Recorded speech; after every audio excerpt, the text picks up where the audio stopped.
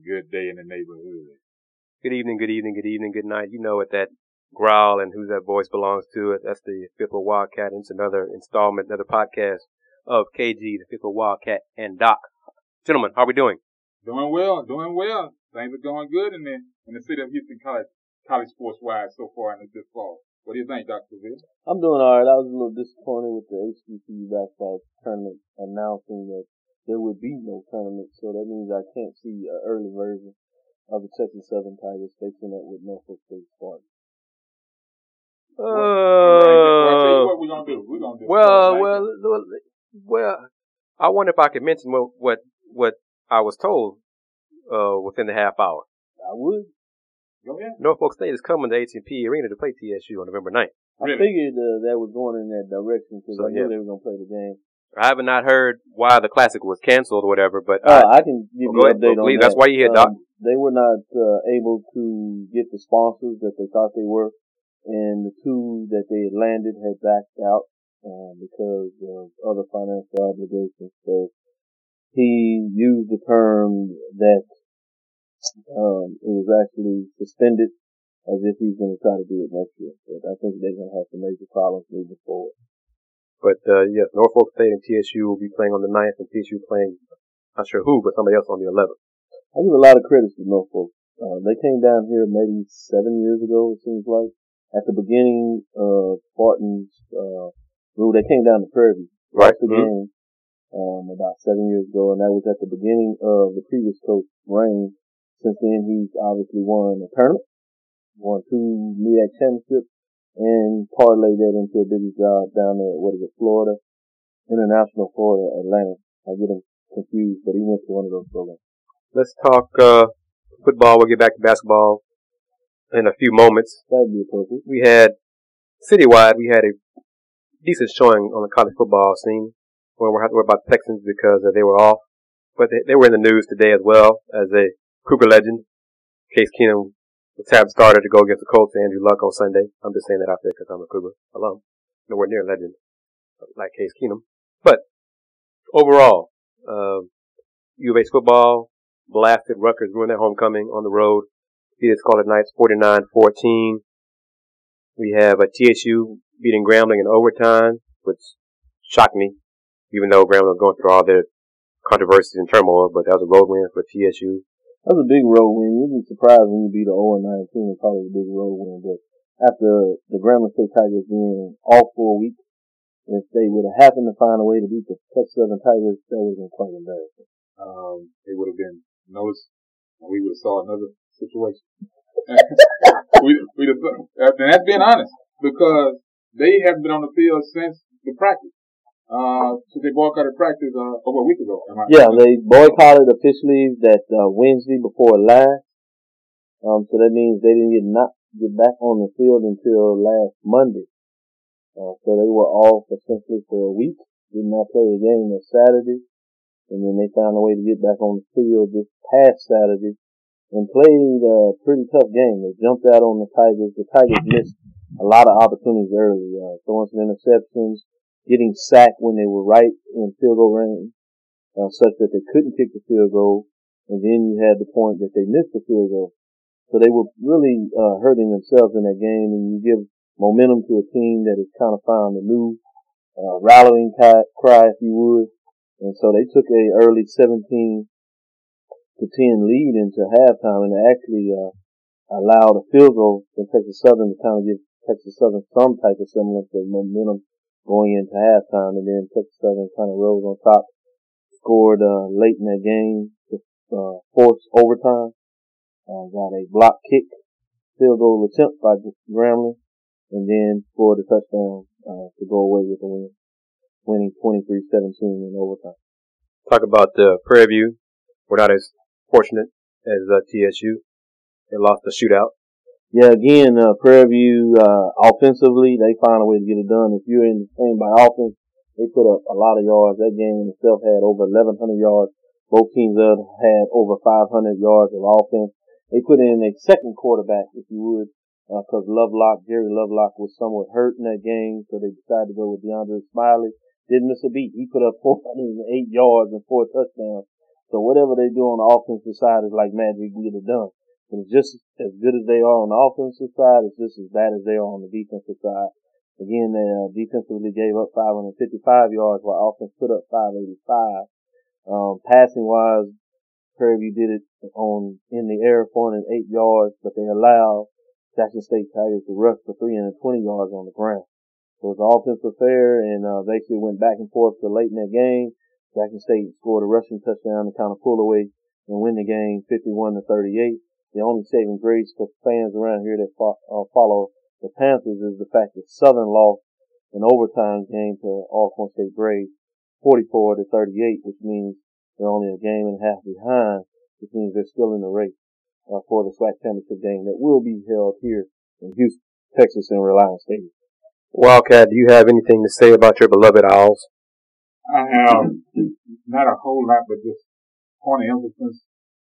This is under Coach David Baylor. The team seems to have found a consistency. There's a lot of love in the locker room. The one good thing that they need to, Coach made an emphasis on Saturday and again today, that they need to get off to an earlier start. Offensively, they're having a slow first quarter, and if they have a quick one, they're not able to sustain it starting in the third quarter. So he's trying to get them to play a complete game, which he references as 4 quarters of football instead of just 2 or 3. The other thing was the defense is playing well. They're able to stop teams when they need to, which seems to have been our rally cry this season, even though they've got a couple of big running backs in Peterson and Charles Ross, who's a big house. The big horse for them right now. He's rolling down, averaging about 135 yards a game. And when he gets out into a head of steam, he's off to the races. He doesn't look as quick, when you see him. But when he steps out and gets past that secondary, it's a race to the end zone. I like it. The other thing that they are starting to get a lot more development from is Taylor McCord. He's starting to see things a lot easier now in the game. He's starting to get reads better. They're starting to balance out the offense now and get things done. It looks like they're going to be this weekend matchup with them in North Texas will be a pretty good one because North Texas right now is defense ranked #1 in the conference. So we'll see what this offense looks like when we've got to play a road game in a new stadium and maybe a hostile crowd. They've been under some reconditioning and some changeovers, but they seem to have gotten it straightened out. And I think they had their third straight win this past weekend. But we'll see. Cause Rice, needs to get 7th win to secure that bowl situation and not just being dependent on, everybody qualifying at 6. So with that, you're being kind of modest, Wildcat. Surprisingly, sometimes so I can't be that way. You didn't even say that Rice blasted UTEP 45-7 on Saturday to improve to 6-2 on the season. You touched on a little bit that they're bowl eligible, but they're bowl eligible for back-to-back years for the first time since 1960-61. That's a big deal there, sir. Well, I don't know. So you know why he doesn't know now? Because he's showing so much love to Houston Baptist University now, so you forget about the Owls. So now he's become an HBU man. He's not doing anything about that. I see how his loyalties have changed all of a sudden. Now he's going over to the startup over there. And they lost the Incarnate Word, whoever it was, right? Was it? Right. It was Incarnate Word. 24-3. Could get going. Matter of fact, I'm headed by that tomorrow to talk to Coach and find out what transpired this past weekend. You can find that information at AKSVCSR, blogspot.com. You can go to kingsideview.com on the front page. Where it says College Sports Report. Hit that tab and boom. That link and that video, that interview will be up and running. That Incarnate Word is another transition program to the FCS that will be going in the Southland, obviously with Houston Baptist, as well as Abilene Christian, which is interesting that Prairie View will host Abilene Christian in 2 weeks. So that kind of ties everything together. We'll see what they look like then, only because that's a seasoned ball club, and as Coach mentioned when they were here, they've been in the football business for a pretty good while at Abilene Christian. Yeah, they're 5-4 on the season, and They've had their share of good teams. Incarnate Word improved to 4-4 on the season. Obviously with Houston Baptist at 2-3 now. And speaking of HBU, the rescheduled game with Texas College, as they did with, on Friday night, 7 p.m. It'll be interesting what that game looks like considering that one. It won't be interesting. Well, when you cancel a game to go and get some money, and you at least somebody in the I thought you were talking about actually the action on the field. It'd be interesting the fact that they were able to reschedule. I give them credit for that. Yeah. But I thought you were talking about the action on the field. No. In terms of Texas College, they're struggling mightily. They were more so than HBU? Oh, yeah. Yeah, they have one win on the season essentially, and that was against another NAIA program. They've lost some scores, 40, 50 points. So they're not in the football business. You two gentlemen saying that the Huskies may improve to, 3-3 on the season? Yeah, they'll get, I'll be all but surprised if they don't find a way to really run away with that game against the Texas College Students. Yeah. Okay. Doc, tell everybody about, your top 10, if you don't mind, sir. I'm gonna give them the top 5 and ask them to go to the website. That's smart. Very good. Good teaser there, sir. Whole thing. You're learning. And so they can see the entire top poll. And we'll get into it. We'll give them quickly top 5 in the mid-major and then the major. There was some big-time games this weekend in the major. But with all that said, there weren't any upsets. All the higher seeds won the game. So, in terms of a major weekend, this is probably the best HBCU weekend in terms of top teams playing each other from both the MEAC, SWAC, including Tennessee State out of OVC. But with all that said, all the teams that were up at the top had higher seeds, won the game. But let's look in this top 5. Of the top 10, they can go to onondaga.com, www.onnidan.com, as well as tsknsports.com. They can also go to thg-agency.com and look at the poll. Finally, I'd like to go to College Sporting News to get the preview on Thursday to tell you those big-time games that you want to look at for the weekend. At number 5, we have the Shaw Bears at 5-3. 65 points. They remain at the 5th spot after defeating Johnson C. Smith Golden Bulls 39-33 as they continue to win. This week, they have a tough challenge. They're on the road. They're at Winston-Salem State Rams, which is the top program, as you could imagine, as they continue to win. That creates a top 5 matchup. At number 4, you have the Stillman Tigers, 5-3, 72 points. Remaining at number 4 after defeating Central State Matadors 35-33. They're versus Miles Golden Bears this weekend, which creates a top 10 matchup. At number 3, you really start to separate the cream to the crop of Virginia State Trojans 71, 90 points. Staying at number 3, defeating Lincoln, Pennsylvania Lions 34-14. They're at Shawan Hawks. At number 2, you have Tuskegee Golden Tigers 7-1 out of the SIAC, 99 points. Remaining number 2, defeating Kentucky State Thoroughbreds at 36-7. They're versus Central State Matadors this weekend. At number 1, you have the Winston-Salem State Rams 7-1, all 11 first place votes, 111 points. Remaining number 1 after getting their 7th straight victory as they just continue to dominate teams. This weekend they shut out the Livingston Blue Bears 40-0. As we said, they have a top 5 matchup versus Shaw Bears. I think they'll continue to get it done. Let's move over to the big boys. That's the major division, HBCU level. At number 5, you have Alcorn State Braves 7-2. They move up from the 6th spot as there are some changes here, defeating Southern Jaguars in the thriller 44-38 in overtime. They're versus Alabama A&M Bulldogs this week as they get back after playing 3 straight road games at home. At number 4, they're versus Alabama State Hornets 6-2, 82 points. Moving up from the 5th spot after defeating their in-state rival Alabama A&M Bulldogs 31-7. They're at Kentucky Wildcats. Yeah, that's the FBS program of the SEC. Won't be very easy for the Hornets. At number 3, Jackson State Tigers 7-2, 94 points. They're moving up from the 4th spot after defeating Prairie View A&M Panthers. We told you about that 51-38. This week they're open as they prepare to continue with their undefeated season in conference play. At number 2, the Tennessee State Tigers 7-2 on the season. Previous ranked 2, but they stay there even though they lost to Eastern Illinois Panthers, which is the number 2 FCS program in the country. Defeated the FBS program and narrowly lost to NIU, that is a top 25 team. They beat up on the Tennessee State Tigers 34-16.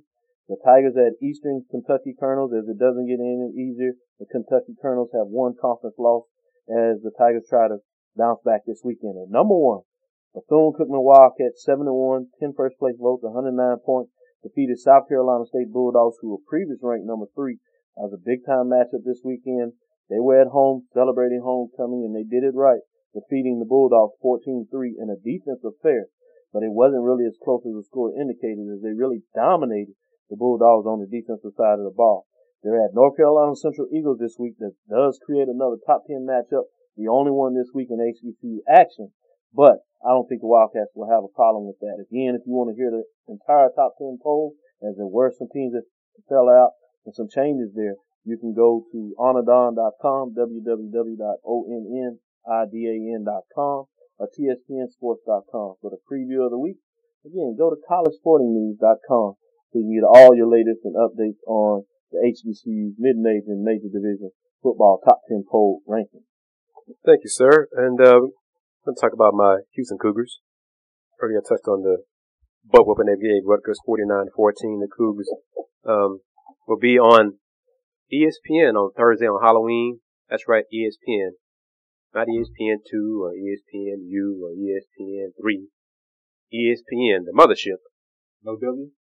No, sir. Not even ESPNW. No, they're going to be on mothership this Thursday, 6 o'clock kickoff when they play the struggling, woeful USF football team. I'm not really sure why ESPN picked this game as a conference matchup. Maybe they're just making sure to get both conference members on TV. And I think the way the contract is set up for every team to get at least one shot. One Thursday game or one shot on the network? One shot. Because of one shot, that's different than being on the mothership. You know, but whatever. I'm not taking anything for granted. The Cougars are bowl eligible and got to get another win. They can't look past USF before they play UCF. Team is also undefeated in conference play next week. They can't look past them. I know U of H, the school is having shuttles set up for students to be driven to the game at Reliance Stadium, trying to do all things, costume contest, Halloween, everything like that type of thing.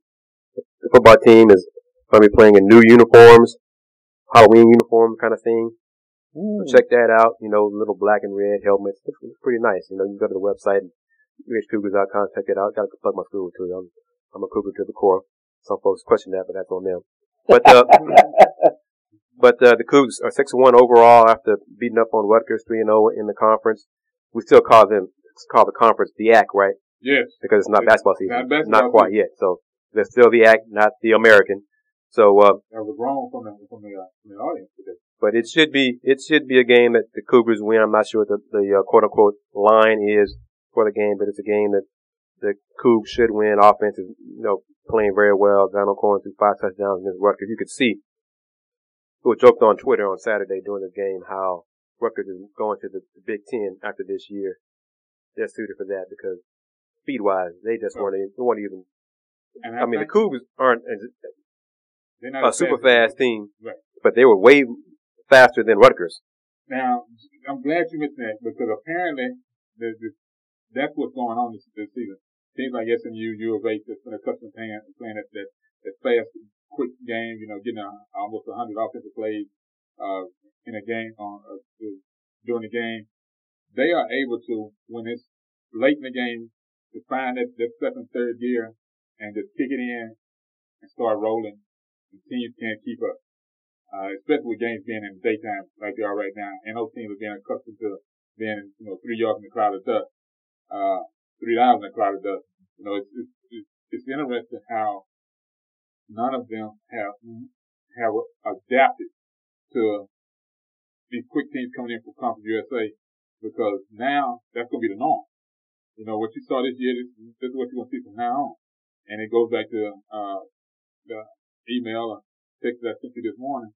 It'll be ironic that in a year when both teams, both Rice and U of H are not in the same conference, that both coaches will probably be finalists for Coach of the Year in that particular conference, only because of what they've done this year. And I think that's legit. The Cougs still have 2 tough conference games left against Louisville and UCF, both on the road. And if they somehow win both of those, then I think Coach Levine locks up a conference Coach of the Year in the ACC. I'll have to call it American then. That happens. If they win those 2 games on the road, we can call it the American then. Yeah, and definitely. Yes, football fans. It will be the American at that point. Because when the conference, they'd be being in the BCS Bowl. That's right. So, because this is the last year that right. Old Big East is a BCS member for the bowl stuff. So if they pull that off, it would be pretty big for the program as you start to move into the new stadium. And I'm getting a chance to look at these Houston unveil these black Halloween uniforms that you talked about. That's really, really nice. You can do some marketing things with that. That's going to be good on television. It's going to help recruiting as you continue to win. It's a nice little statement there. And I hope, game being played at Atlanta, I hope it's at the very least 30,000 folks in the stadium. At least the bottom bowl is full and to look good on TV. I hope that I haven't heard about how ticket sales are going, but I think things are going well. The stadium is halfway complete as of today officially. They had a few ceremonies videos and now on YouTube. They finished one of the beams that students signed. So basically a student I-beam placed in. And basically the stadium is halfway done now. That's the halfway point. Yeah. For completion of the stadium. So they're on schedule. Everything is on schedule to be ready. So they've been fortunate to not have bad weather enough to where they've been stymied, been out a week or 2 weeks, trying to work around that situation. Now they've got power and all on that lower deck. They can actually start working, inside and all, start sealing up things on that lower deck. Oh, that's huge. The upper deck now on the north end is pretty much sealed in, and they'll put beams and all on the south end of that field. It's gonna look nice. It's gonna look nice. I have to give them credit. They're moving along at a pretty good pace. It may be on time. I know those project managers are happy. They get a bonus for it. Indeed. Yeah. Gentlemen. I'll admit that. I know what that means. Gentlemen. October 29th, Tuesday, is a great day in my life. You know why that is? NBA season starts on October 29th. I thought it was you could jump the broom there. No, hell no. Hell no. Ain't no way in the world. That'd be like, Twitter would explode. Because hell would have frozen over. The world would have turned on its axis. You sure? All kinds of bizarre things would have happened for me to get married. At this point? Suddenly, like that. I'd have to meet somebody. I ain't met her yet. There's no doubt that'd be a miracle. Literally, a miracle would have to happen. Walk out the door. That's right. Well, that's 2 weeks in a row. The night is still young. We still got time left in this day. So if I meet her here, I haven't met her yet. That's all I'm saying. Let me just say that. But anyhow, hoops starts tomorrow. We got 3 games on the schedule. Indiana Pacers going to blast the Orlando Magic. 6 p.m. tip-off. TNT's got a doubleheader tomorrow. Pretty good game, this doubleheader. Chicago Bulls at the defending champions. Ring ceremony. Miami Heat, followed by the Clippers and the Kobe-less Lakers. Well, it may not be a very good matchup now because Kobe's not going to play. Right. But the Battle of Los Angeles. Clippers got to try to continue their claiming that they're the better team in Los Angeles. As they cover up the championship for the Lakers. It's about time to do that. I mean, they share their arena. They need to make sure their home games look like Clipper home games instead of looking like Laker home games up the top, looking at Raptors. I'm saying this in jest and all. But did it take a coaching change for that to happen? Probably. Because apparently everybody else was all satisfied just being in the building. Yeah. Having a place to play. So, you make a coaching change and he looked up and says, wait a minute now. I got a problem with that. I think Doc Rivers, Doc being in charge, definitely had a huge saying that. Yeah, no doubt. Especially coming from Boston and not liking all things Lakers. Last thing he wanted to be at his game and look up and see some banners for the Lakers. Yeah, definitely. So I think he definitely had a play in that. We're going to talk about the Rockets a little bit. They had their open practice yesterday. I heard it was very well attended. That's very good. And I know fans, Rocket fans, media. Hell, I'm excited about Rocket season because it's been a long time the Rockets were very good and expected to be very good. They opened the season on Wednesday versus the Bobcats. That's to be a win. They play the Mavericks Friday also at home. Should be another win. But I'm looking forward to it. I don't think they have not accomplished President Tad Brown's goal of selling out all the home games yet. I think they're on their way to accomplishing that. They just haven't done it yet. And I think it's going to help them with the Houston, Texas. Obviously, this still Houston, still Texas, still the South. The football is king, but with it looking like the team being dead with the Texans and that stretch run that they've had, I think that's going to help the Rockets transition much faster. At least the fans gaining that interest into the Rockets. Oh, I agree, and we talked about this in previous podcasts that if before the season, right around the start of the season of Texas beginning, everyone was saying the Texans are a Super Bowl favorite and all these issues and expecting them to go far. If that would have happened, Rockets, combined with the fact that no television for most of the city, they'd have been an afterthought until February. But Texans fall apart to 2-5. If they lose Sunday, they'd be 2-6. Case Keenum or no Case Keenum, I don't think they're going to beat the Colts. But if they lose at 2-6, halfway point of the season, they're pretty much done. Right. We're making the playoffs. Rockets can have it all to themselves. Got to a good start. Who knows? And I tweeted this earlier. You said your blog, and you mentioned your stuff. I forgot to mention my information. That's really poor on me. HoustonRoundBallReview.com. I'm on Twitter at TheHRReview. Wildcat and I both have our YouTube channels. Mine is Houston Roundball Review. Excuse me, but mine is the College Sports Report on YouTube. Are you on Instagram yet, sir? Are you on, what is the thing you told me about? Telly on that yet? Oh, yeah.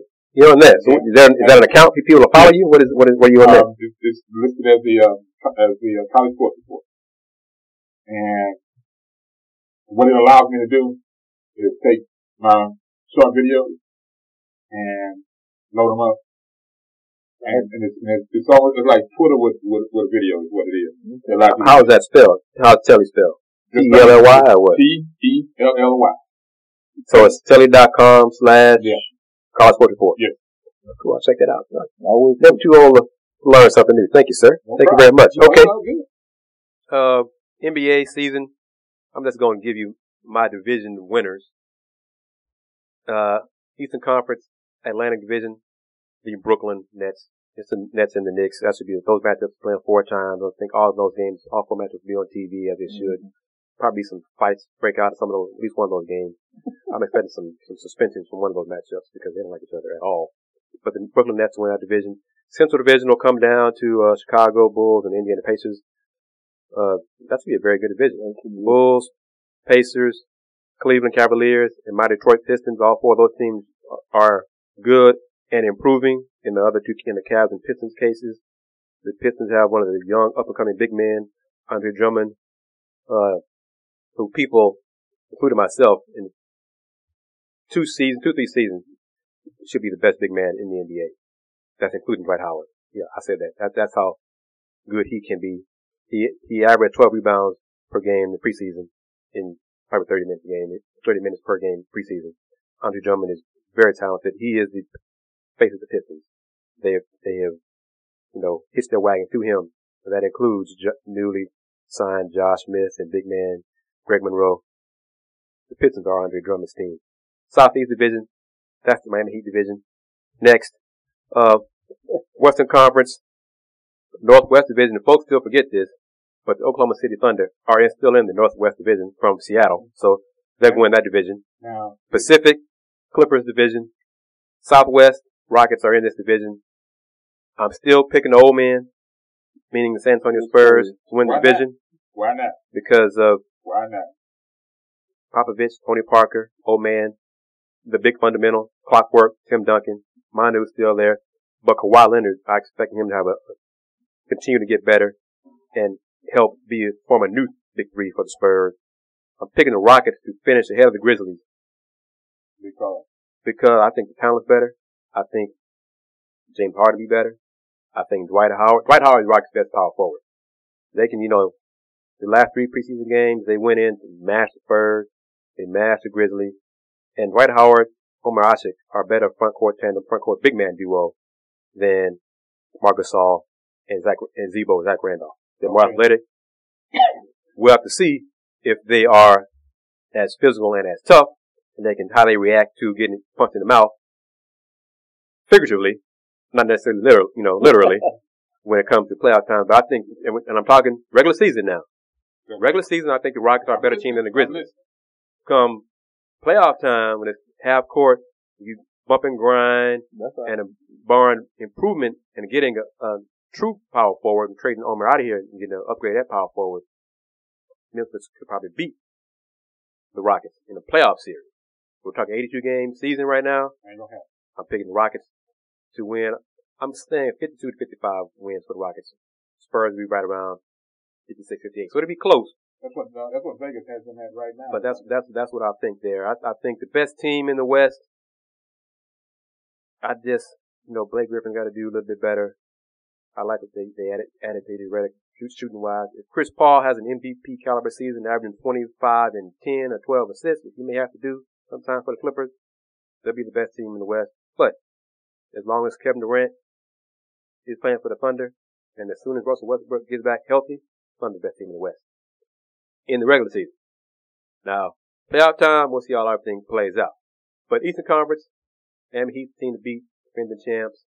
They'll get a run from the Bulls and Pacers and Brooklyn. Those top four teams right there in the East. The East is no longer the weaker conference. What do you think about Golden State in the West? I like them. They score a lot of points. They're not going to stop anybody, but they're going to score a lot of points. So are they a balanced group more than are they finding this is Golden State or Golden State? Is it just a balanced group out there? With the not so much offense, defense, but their bench and their starters have figured out that they want to just work it all together and kind of go back to the Don Nelson days where just everybody just scoring all over the place. Interchangeable parts. They'll be as good as overall. They'll be as good as Andrew Bogut is healthy. Oh, they signed him to a contract extension. Was kind of surprising. A lot of money for a guy who hasn't been healthy. He hasn't played a full season in 4 or 5 years. But you got Steph Curry, Klay Thompson, great shooter. Harrison Barnes come off the bench for him now with Iguodala inserted into the start lineup. So they are good and talented. And Clippers, Warriors, it's real tight to win that division. So you got Doc Rivers as the head coach. Doc Rivers, Mark Jackson. I'm taking Doc Rivers. Yeah. So that'll be a fun race. Yes, sir. Now, two teams you mentioned to me: Indiana and Chicago. Ooh, Indiana, I like that. Reason I'm asking, Danny Granger. Hurt again. He's out 3 weeks because of a calf injury. Patient announced that today. So is he on a downward slope or is this has he plateaued already? At the very least, he's plateaued. We haven't seen him play. He only played 5 games last year. He missed the whole rest of the year because of the injury. And now he's having a calf injury. Now, this is not the same injury. Okay. But the Pacers are just wanting to make sure that everything is healed. Rehab goes well. They don't want to rush him back and then really risk doing damage to the calf. So that's why they're going to give him 2 or 3 weeks to rehab, work out on his own, and come back when healthy, probably, end of November, first part of December. And keep in mind, the Pacers did all that damage last year, got to the Eastern Conference Finals, gave the Heat fits without him. So Danny Granger, Paul George is the man now, replacing Danny Granger. Pacers have Luis Scola coming off the bench. So they've upgraded their bench, upgraded the guard play, which was, I think Corey Joseph was their backup guard last year. In the playoffs, he got undressed. He just wasn't ready for prime time. No. So they've upgraded that position. So Pacers, Bulls, Brooklyn, the Heat had problems with big men last year in the playoffs. Roy Hibbert. They got Greg Oden. They're not expecting him to do a lot at all during the regular season. At all. But come playoff time, take up space. If he's healthy, take up space. Commit, pick up 6 hard fouls. If he can get a dunk in, get some rebounds. Just be serviceable in the playoffs. Yeah, be in the way. Come regular season, you can play once a week. They don't really care. They don't care. And what folks don't remember, want to kind of remember is that Kareem in his latter years, he played half court. Right. He didn't run up and down the floor and all with the fellas. He got his rebounds, he got his offense going, and that was it. But he just rebounded, passed the ball, magic, buck, go down the floor, score, come back down. I'll be back down here. Y'all come back. Wait. And you got a fast break stopper standing right there waiting. Yeah. Now, Chicago, is Derrick Rose ready for the start of the season? Derrick Rose is healthy. Derrick Rose he's back. They got the whole season, last season off after the ACL injury. Some folks want him to come back in the playoffs and want to come back before he was ready. Crazy. Bottom line, he wasn't ready. If it was just mentally, he wasn't ready, and he wasn't ready. He wasn't ready. So that's on him. And his return is so impactful that Vegas has them at second best team in the East. Ahead of the Pacers. I got no problem with that. I got a problem with that because he hasn't come back. He hasn't played yet this season. I agree with you. Know, he was MVP before he got hurt, and I understand all that, but it's not like the Pacers are chopped liver now. So, But they put prop bets up for a reason. Touche. And this is a person that goes to Vegas on a regular basis. They put prop bets up for a reason. They put those numbers out there, and you people. They want to see where the money goes. So yeah, they want to see where the money goes. Yeah, y'all want to take them long shots and take a chance. What about the Brooklyn Nets playoffs? That's all they're really trying to do. I mean, is get to the playoffs because they're old. Wait a minute, Kevin Garnett and Paul Pierce, they're old. Those two men are old. That's true. They're not veterans. They're old. When the playoffs start, that's when they become veterans again. When they have the experience and the wily skills and how to elbow and and shuffle their feet, not be caught with traveling and all that kind of stuff. But right now, they're old. But they'll be good enough. And Jason Kidd is first year head coach. Yeah. And we'll see how he manages those egos. Clearly Jason Kidd was a Hall of Fame point guard. He had a respect on every team he played. He had their respect. That's true. That's except maybe with the Mavericks and we're not gonna go there. Go back way back when with Jamal Mashburn and all those people. But we're not gonna go there. And people still think that was probably the best sport even with the championship team that won. That group of players on that time period was something else to see. Talented, but you got Darren Williams, Jason Terry. I forgot about him. Jason Terry coming off the bench. Old. Jet. He's a streaky scorer. Old. But like I said, come playoff time, that's going to become veterans. The experience to kick in with going against these younger fellas. But going 82 games, it's going to be harder for them to play, back-to-backs, 4 games, 5 nights, things like that. I'm sure, and their minutes will be cut back. This kid knows how to wrestle the old dudes to save them to save their leg for the playoffs.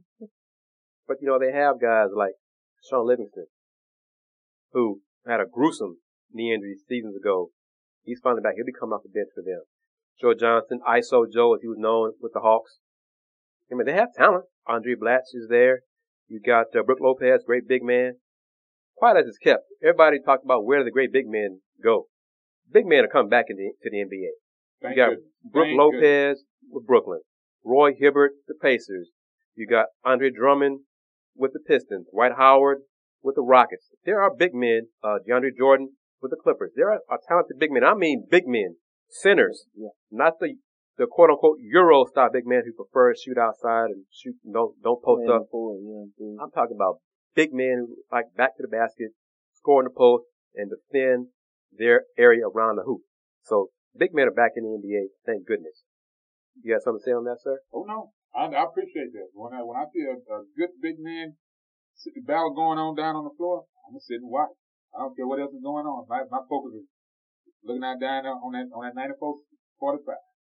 I want to touch on something I saw, and I got this. It's not a bad thing, but I was asked to remove a video by the NCAA on the women's side, and it's no Friday. The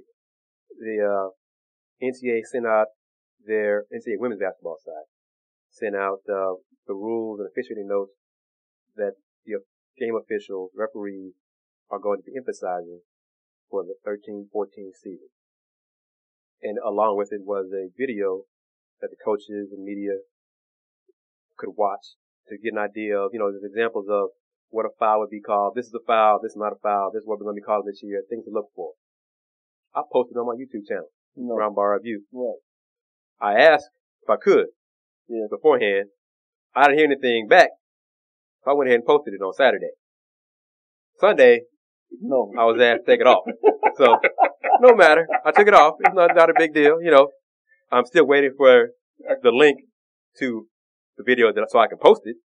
Because I was asked to remove it, which I did, and then I was told I'd be sent a link to post and share on the social media site.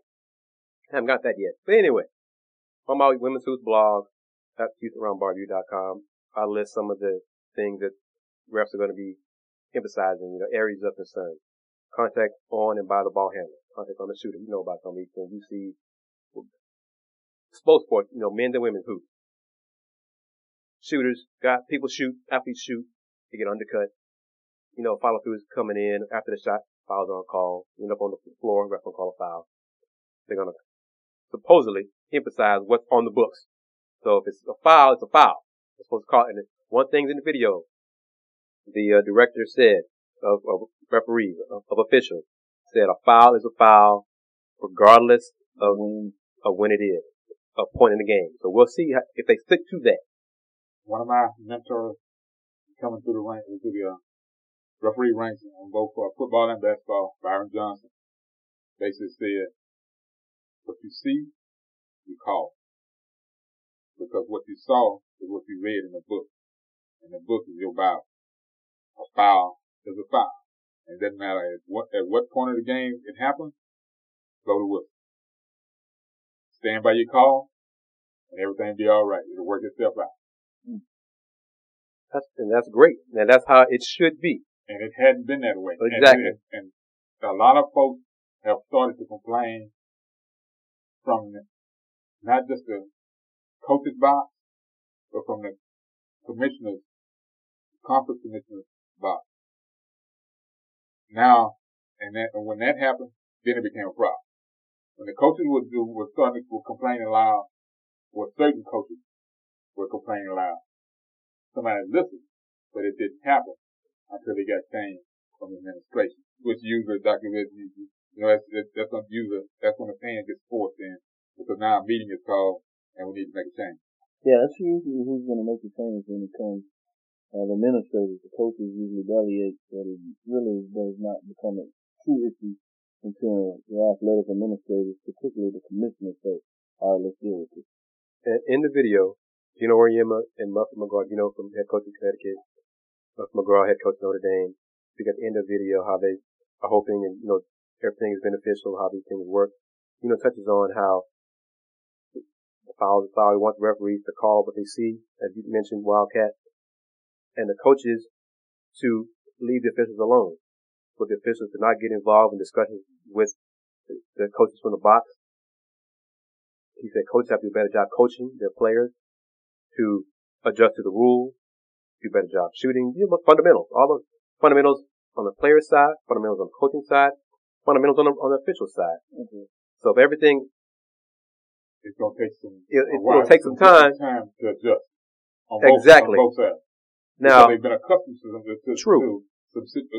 situational refereeing is what I call it. And that's how you see things happen. At the beginning, it doesn't happen at the end. Right. I agree. And particularly the ability of the coaches to have that conversation. That's really going to change. Yeah. I know a lot of coaches really are big about talking to the officials in terms of explaining what went on. And it's a lot more easier for you to listen to a coach when he's either sitting in the box and talking to you as you go past, or as a conversation where he's talking lightly and you basically have to stop and listen to what he's got to say. Timeout or something. Yeah. But other than that, when they're ranting and raving, I'm gonna be honest with you. Human being being a human being, don't hear you. Right. Just that. Now, we talked about on the women's side, but some of these same points of emphasis are on the men's basketball, college basketball side as well. And you talked about, Joaquin talked about players, coaches have to adjust. On Twitter, Saturday, one of the people I follow, Jeff Goodman for ESPN, got a word, because you can't watch, media is not allowed to watch the scrimmages between teams, that one scrimmage had 61 fouls and 86 free throws. Another had 54 fouls and 68 free throws. Keep in mind, scrimmages are they're not full 20-minute halves, they're simulated. Wow. That's a lot of adjustment. Exactly. That is a lot of adjustment. And having been in a game in that situation where I was coaching, I can tell you, you can grow old real quick.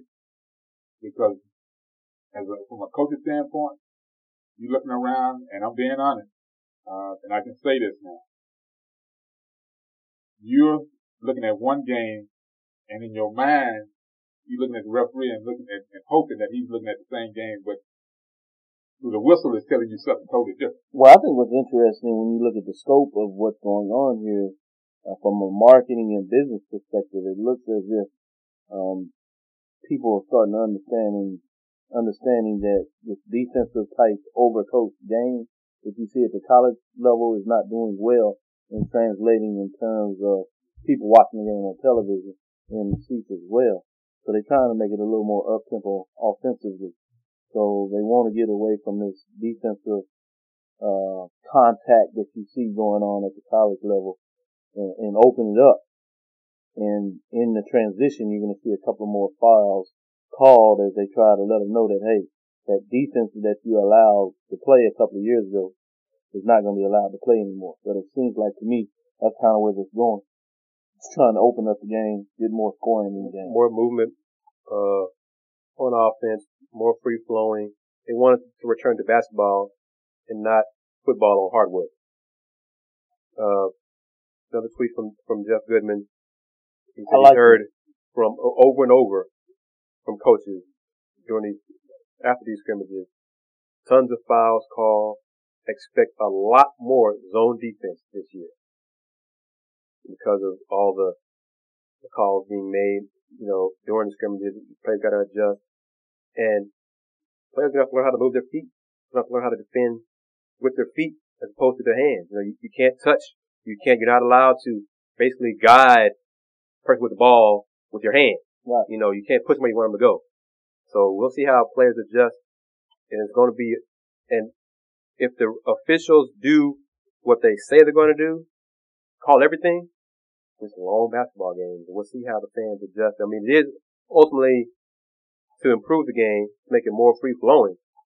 But that transition period is going to be a lot of tweets of the whistle, what? Which will result in a lot of tweets on Twitter. I can't believe they called that. Why they called that? They didn't call this. They called this. So we'll see how it all works out. This season will be a transitional period, but basketball season is here. I am thrilled. I will say also one thing, no specifics, but U of H men scrimmaged against LSU over the weekend, and according to Jeff Goodman, Cougars Tayshawn Thomas and Daniel House stood out, played quite well. So that's a good positive something to look forward to for the Cougar fans out there as the season approaches. I think the wing and the forward, the inside forward side is pretty much well taken care of. Which we expected. The problem's gonna come down to the Cougar point guard. Right. That's what it's gonna come down to. And when folks asked me after I got back from media day, I was first thing first of all, who came? I told them how to get to the information and stuff. Then the next time their mouth is, what's the point guard? What's the guard play gonna be like? I said, nobody knows. I said, until, as Coach mentioned, until they get minutes in a game situation, that's not, in scrimmage or practice. That's when you'll find out. I mean, that's where you are now, because it's all a question mark. Season hasn't started, you haven't played nobody. Scrimmages, as KG said, they're one thing. But when the clock is up, the lights are on, and they got the balls out there, and three guys in stripes running up and down the floor, directing traffic, we're gonna all find out. Now, personally, I think toward the end of last season, Cougs' best point guard was Tion Womack. He should start this season. LJ Rose, the transfer from Baylor, from the Houston area, played at Westbury Christian. I think will be the second point guard. Cougs have freshman Jaron Sims, highly touted from Dayton, Ohio. But from what I saw in practice, I don't think Jaron was ready yet. So, and I've heard from other few people that I trust that they did not think he was ready to take over this year's squad and lead them as a freshman. We could be wrong, We'll see how things play out. But those three young men will be in charge of running the offense. I think Keon Womack and LJ Rose are the two to get it done. And how well they play, or how poorly they play, or how inconsistently they play, will take the team far or not far. If they don't go very far, I think it would be changes from his coaching staff on down. I'm expecting them to do well this season. Got a lot of talent. Front court, post, wings, shooting guard. Everything else seems to be solid. Point guard is a question mark. Gentlemen, we're going to wrap it up. Walker, how can folks find you again, sir? Folks can find me online on Twitter, YouTube, and Blogger. And Telly, apparently. Telly, at AKSB, DCSR, The College Sports Report. I'm also an online reporter for an print issue of a King Size View. The new paper will be out this week. We just finished up with the 9th annual Booker Bryant game on Friday night at Belmont Stadium. HISD has a couple of teams we're looking forward to, but right now it's not Booker T and yet. I'm being honest about that. What I saw Friday, I was not happy with the state of how times have changed. When I was younger, and high school age, younger than that. It was not easy on the eyes, knowing what I know about the history of Booker T. Washington football, especially when they broke out of they were the first integrated team from the black schools to break out into the integration when UIL combined to open it all up for everybody. I was very happy at that point, and now I am not. It was just not a good night for me. And JY is even more of a historic. And I don't want to steal your thunder, but every year JY plays Madison. I did not realize Madison had won 5 in a row with JY in the series. Yes. My word. Growing up, that just wasn't even thought of, man. So, and I'm not intending that as a shot at Madison. Right. But just to not beat JY 5 years in a row, that just didn't happen. But continue, sir. I'm sorry. No, because the three of us are concerned about our schools, our education. We, watching what's going on at the institution on the secondary and on the public education side. We're not happy right now, the three of us. What we see going on. And that's why we bring up, the situation like at Howard and Grambling, and we want that to get better. We want TSU football program to get better. We always want Prairie View and TSU to compete in the SWAC. And then you draw a line in the sand when they're playing against each other. But other than that, you want them to just roll over everybody else in the SWAC. That's just how you want it to be. But moving on with that, right now, ACU, they've got 2 games left. Texas College this weekend, and then for homecoming, they have Texas A&M Commerce on the 12th, and both those games will be on the 9th. I'm sorry. Both those games will be at St. Jesuit, and it'll be a good weekend. They've had an interesting year. They started season, so just enjoy it for what it is, and then that's it. One other thing, Conference USA, they've got quite a few teams going bowling this year. Be happy for Tulane, Rice, North Texas. If they need one more win to qualify, and then after that, folks, the season will be over with for some teams, and then the others will be moving on the bowl game. And with that, I'm done for now. I think. Is there any other questions you have for me there? No. Go ahead, Doc. Yes, you can find me on the social media platforms at Dr. Kenyatta Cavil, DrKenyatTA Cavil, DrKenyatTA WhiteTTHCAVIL. That's Twitter, Facebook, as well as Instagram. Hadn't reached the other levels yet. I'll see if I can catch up with you after I play with it for a while. And I'm gonna tell you. You can also get me at collegesportingnews.com. Again, you get the top 10 coming out on Monday. That's on Autodon.com as well as PSNSports.com. And then the preview for the weekend on collegesportingnews.com. Real quick, Doc, any more word on Jackson State, Grambling State, Jackson State, talking about their president or whatever doing some things, taking some legal action? Yeah, legal action, that's still on the table. There's nothing really moving forward in terms of the next step on that. My understanding that hasn't quailed down. I know President Rudley of Texas Southern, who's the chair of the Council of Presidents for the SWAC, is really trying to mediate that situation between the two presidents at Grambling State and Jackson State, respectively. So it's something to keep your eye on. But at this point, there's no new news on what's to take place next. And I think at this point, they'll silently move forward unless President Rudley can get them to kind of move down. One thing I will say update is the fact that there has been a move by Grambling State quietly to suggest that they may play 2 games in a row at Jackson State to kind of say, we didn't do right by you all in that situation. So hopefully that will kind of help cooler heads prevail if they decide to move forward. But that's probably the latest in terms of something off the table that may move forward in trying to rectify that situation. Sounds good. Thank you very much. And once again, I'm KG of the Houston Roundball Review. The website is www.houstonroundballreview.com. Houston Roundball Review is the YouTube channel. I also have a Facebook fan page for the Houston Roundball Review. I'm on Twitter at THEHR Review. Also Instagram at Houston Roundball Review. So I'm on the social media as well. Hope you enjoyed the podcast. Thank you as always for listening. Thank you to our audience today. We're growing and getting bigger and better. And people come watch us do our thing.